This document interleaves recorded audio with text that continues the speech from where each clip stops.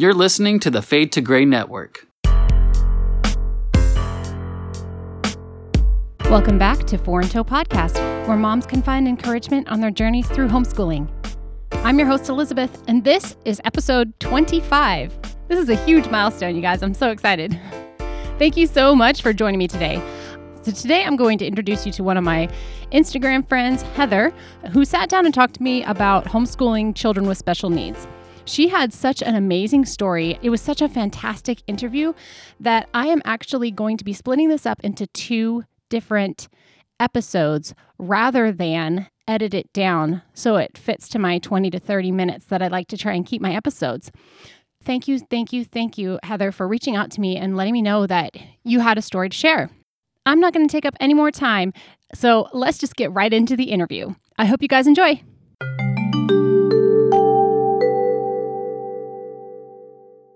Hey, everybody. Welcome back to Four in Tow Podcast. I'm Elizabeth, as you know, and today I have an Instagram friend, Heather. Thank you so much, Heather, for joining me today. We are going to be talking about special needs and homeschooling special needs. So welcome. Thank you. Thank you so much for responding to my Instagram post. I really appreciated it. I was hoping to be an encouragement to people. I have one child with dyslexia, but it's from what I'm learning, because I'm still learning, it feels so minor compared to what some people struggle with in homeschooling. And I appreciate you being willing to be open and sharing your story with us today. Well, there's so many of us out there that have kids that have varying special needs. And I think that unless we speak up and we reach out to one another, we kind of feel like we're alone because those special needs often are so isolating. And so I was excited to see that you were looking into the topic and that you were hoping to encourage and share with people. That's great. So before we get too far in, can you tell me how many kids do you have? How long have you been homeschooling? And how many of them are still school age, still being homeschooled? Right. So I have 9 kids and they range in age from 22 to 4. And so I have 3 that have already graduated, 1 that's married, 2 that are in college. I will graduate another this year. Wow. I've been homeschooling for 19 years, which both feels like an entire lifetime because I can't remember anything before it, but also feels like, you know, I just started because there's always stuff to learn and always new things coming out and new just principles to start including. And let's be honest, every child is so different that even when you've been doing it 19 years, you're still learning to adapt to what's going on in your own home. So that's encouraging to hear. I'm a second generation homeschooler, so I can kind of understand the whole changing thing. I've only been homeschooling as a homeschool mom myself for 6 years. And some days I'm like, why am I changing things? Because it's not working for this child. That's why. It's not working. Yeah, that's exactly it. And special needs brings a new element to that because a lot of times we get in our own rut of what works and what works for us, really and truthfully. That's what it is. What we've learned and how we teach and how we process. And that works great with most neurotypical kids, not everyone, but most of them. And if we have to tweak, we make small tweaks. But then God kind of throws us a curve and gives us a child who has more intense needs or just a very different learning style. And then all of a sudden we find ourselves swimming upstream and saying, wait, I thought I knew what I was doing. And all of a sudden I am clueless. Yeah. All right. So tell me, for the sake of our listeners, since I already know the answer, but your children with special needs, you have more than one child with special needs. Could you share with us a little bit about them? Yeah, absolutely. So my senior that's about to graduate, he has some auditory processing disorders. He was diagnosed when he was about 12. We always knew that there was something different about the way that he thought and the way that he worked in terms of homeschooling, but it really didn't feel like it was a major issue. And I'll be honest, I kind of fell into not wanting to label him. I felt like that would, like the freedom of homeschooling allowed me to not label him. and that it would actually be a detriment to kind of slide that label on him. However, an older mom shared some wisdom with me that I'm very grateful that I took. She said that she had a child that she had also waited to pursue any kind of formal testing or anything of that nature, and it ended up kind of biting her. Because what happens is if you have a kid that you think might be on a college track, they will not qualify for any of the accommodations for college entrance testing. Oh, wow. And yeah, you have to have an official diagnosis and label in order to get the extra time or any other accommodations that might be available for that testing. By the time he was 12, I felt like there was a good chance that that was the route that he was going. And so we just prayerfully pursued it. It didn't change really anything that we were already doing with him because we had already been so far in the trenches of it. But I am, in his case, really glad that we did, because he did qualify for extra time then when it came to doing, he did the CLT, Classic Learning Test, and then he did the ACT. Okay. And he got extra time for those particular tests, and it ended up being a big difference for him. He ended up doing great, by the way, despite the fact that he has these learning issues.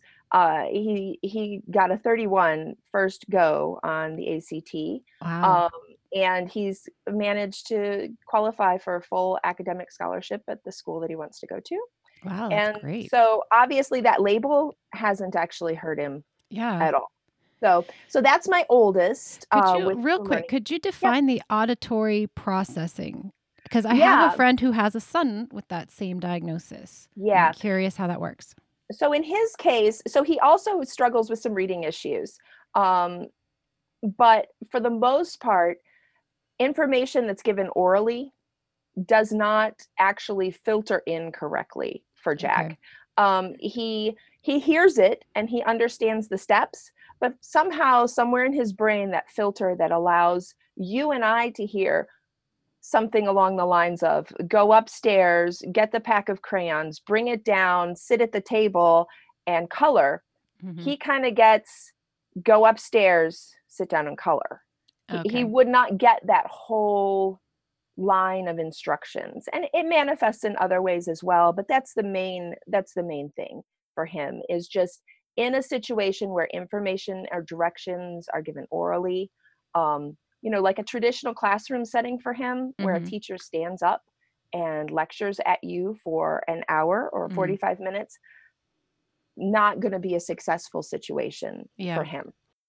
So again, that's where those accommodations come into play, Okay. where he can, because of that label, he can use a voice memo on his phone and then play something back.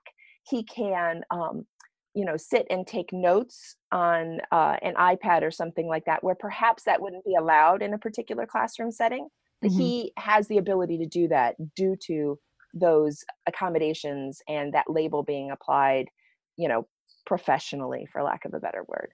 So then you have two more sons with. Yes. Yeah. So my next one is 13, and he's my Okay. son that actually has the most intense special needs. And his story is very unique, but it has elements that I think a lot of people can understand and appreciate. So Phineas was exposed to alcohol in utero. So he has something called fetal alcohol spectrum disorder. He also suffered some brain injury that caused him to have a low IQ and a lot of other special needs that are related to that. He has a lot of learning challenges. We got Finn when he was 14 months old, and he was already missing a lot of milestones. So we knew that he was going to have definitely some long-term difficulties. Homeschooling Finn looks like repeating kindergarten over and over. And, if you were to sit down and use a traditional progress chart, you probably wouldn't see much. However, it really glosses over the deeper issue of what is education. and what is learning and what is quality of life. So when I say to people, we repeat kindergarten every year, people think of schooling as being getting that kid to read, and then I'm going to get that kid to count, and then I'm going to get that kid to do math, and we're just going to follow along this ladder. For Phineas, it's looked like learning empathy, learning teamwork, having appreciation for poetry and literature and music, understanding the world around him at the level that he can understand the world, and being able to participate in community in a way that's valuable not only to him but also to the people that are around him. So Finn actually is my only child. He has the title of being the only kid in our family that's ever been to school. Before his legal adoption, the state required us to put him in a classroom. And we did, with some reservations, because it was just new to us. And we weren't quite sure exactly what they were planning on doing, what they felt was, valuable for his time. So he was in what's called a developmental preschool, and it was a horrific experience for us because he was placed in a classroom that he was actually the highest functioning child. Wow. And so he developed a lot of behaviors and was exposed to a lot of stuff that he hadn't been previously. Oh, that's rough. And yeah, it really was. It was not, while on paper and by law, it looks like it's in his best interest, it really wasn't. The academic gains were negligible, but really the damage done was pretty profound in terms of his ability to get along with people and just his general, people want to say classrooms are all about socialization. Well, this was all about socialization of the negative kind, sadly. So yeah, he is definitely the most high needs, and he's the one that I have a stack of different reading curriculum and things like that that we've tried. I have invested time and money, and we keep working those things. But as he gets older and older, I feel like we've just realized that the greater education for him is quality of life and ability to appreciate life. Yeah. So he's got to be so blessed to have a family like you, like willing to put in the time to give him that quality of life. Well, I'll tell you, the biggest thing, people say that often, and it's true. He could be in a much different situation. But what our family has learned from our time with Phineas, what my kids learn in our homeschool from Finn, patience, empathy, appreciation of people who are profoundly different, having to understand that people don't see things the same way. It is such an interesting experience, I think, when you have a child that has these profound needs, because you come to appreciate them and what it is that their giftings are. And I see that in my kids. I see that they can accept people. They can walk into any situation and they don't label people as different. They see it. It's not as if some miraculous, blindness to needs came into play. But they see and they appreciate, and they don't write people off. Yeah. So that's an important thing to learn. My parents adopted a boy as well who had fetal alcohol. It used to be syndrome, and now it's spectrum disorder. Spectrum disorder. Okay, that's what I thought. I was like, it's syndrome, isn't it? No. Okay. Yeah. All right. Yeah. Sorry. I'm behind the times. Apparently, I'm trying to keep up. Oh, it changed somewhere around Finn's 7th birthday. I don't know. Oh, okay. We were midstream.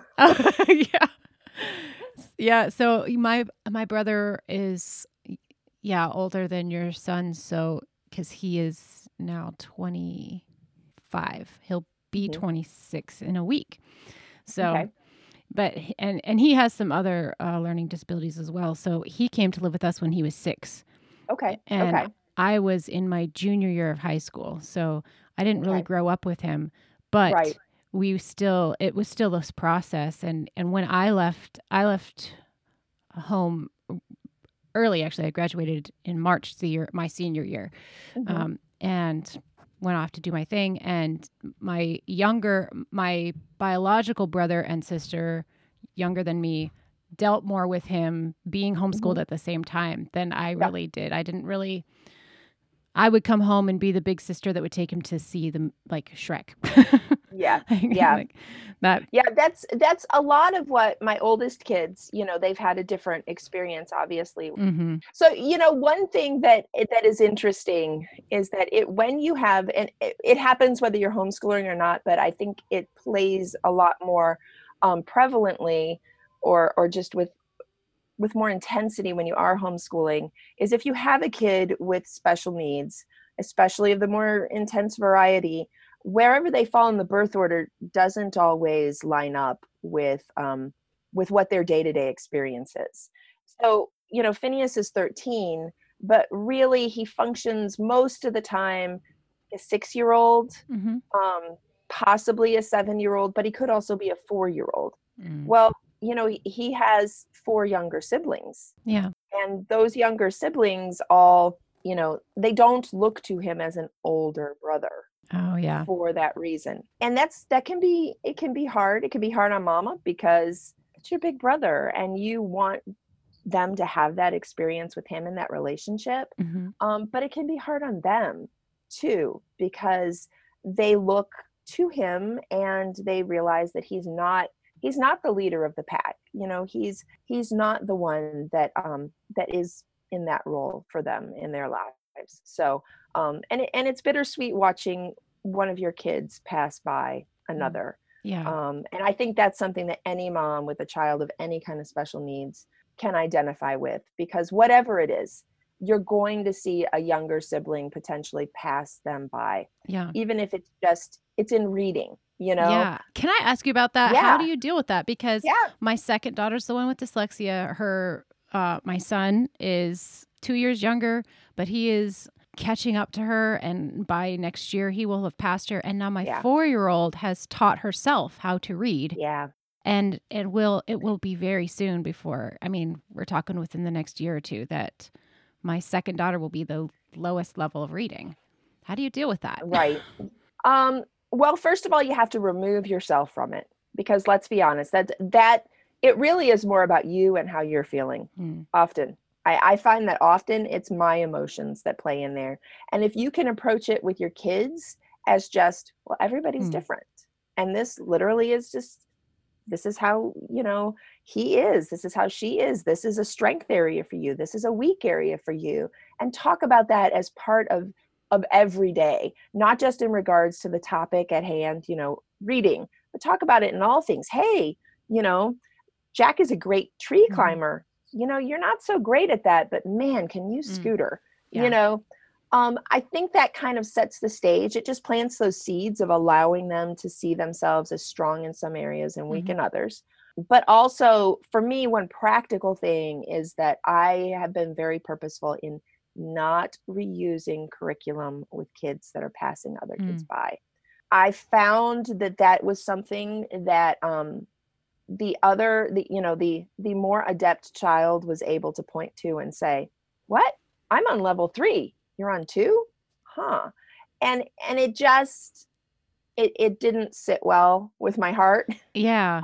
Um and also I was just fearful that it would be something that older child who was struggling would sit there and maybe be defeated in, Mhm. or maybe feel that they were being mocked, even if they weren't, and start to have that feeling of less than. Mhm. I never want my kids to have a feeling of less than. They were all created for a purpose. They all have gifts. They just look really different, Yeah. and that's okay. That's encouraging. Okay, so I'm doing the right thing then. I think we naturally I think our gut tells us Yeah. a lot of times, but we do have to remove ourselves from it. This is not, a child with special needs is no statement Mm-hmm. on your parenting ability, anything. It's no statement on you. And when we allow it to become an emotional stronghold for us, first of all, we're just not capable of really being fully present Mm-hmm. and looking at things in a practical light.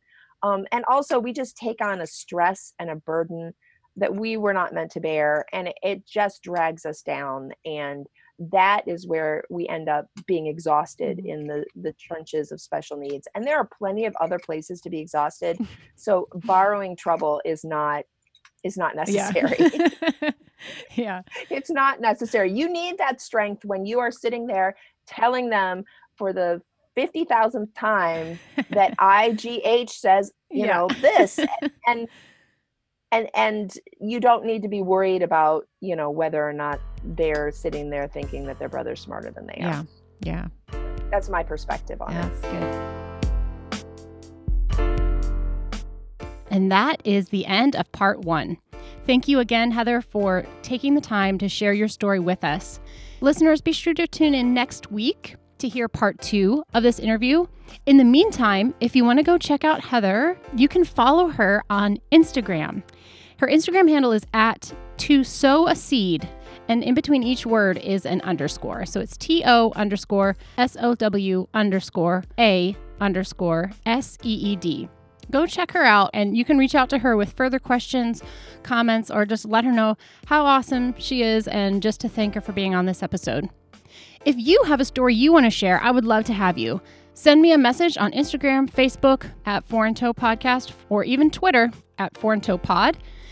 Don't forget about my conference that's coming up with Jean Miller on April 18th. I am so excited for my very first experience hosting a homeschool conference. I'd love to have you there either in person or virtually. Go check out my website for more details on that. www.4andtoepodcast.com. So until next time, have a great homeschool week. And Mama, remember, you've got this.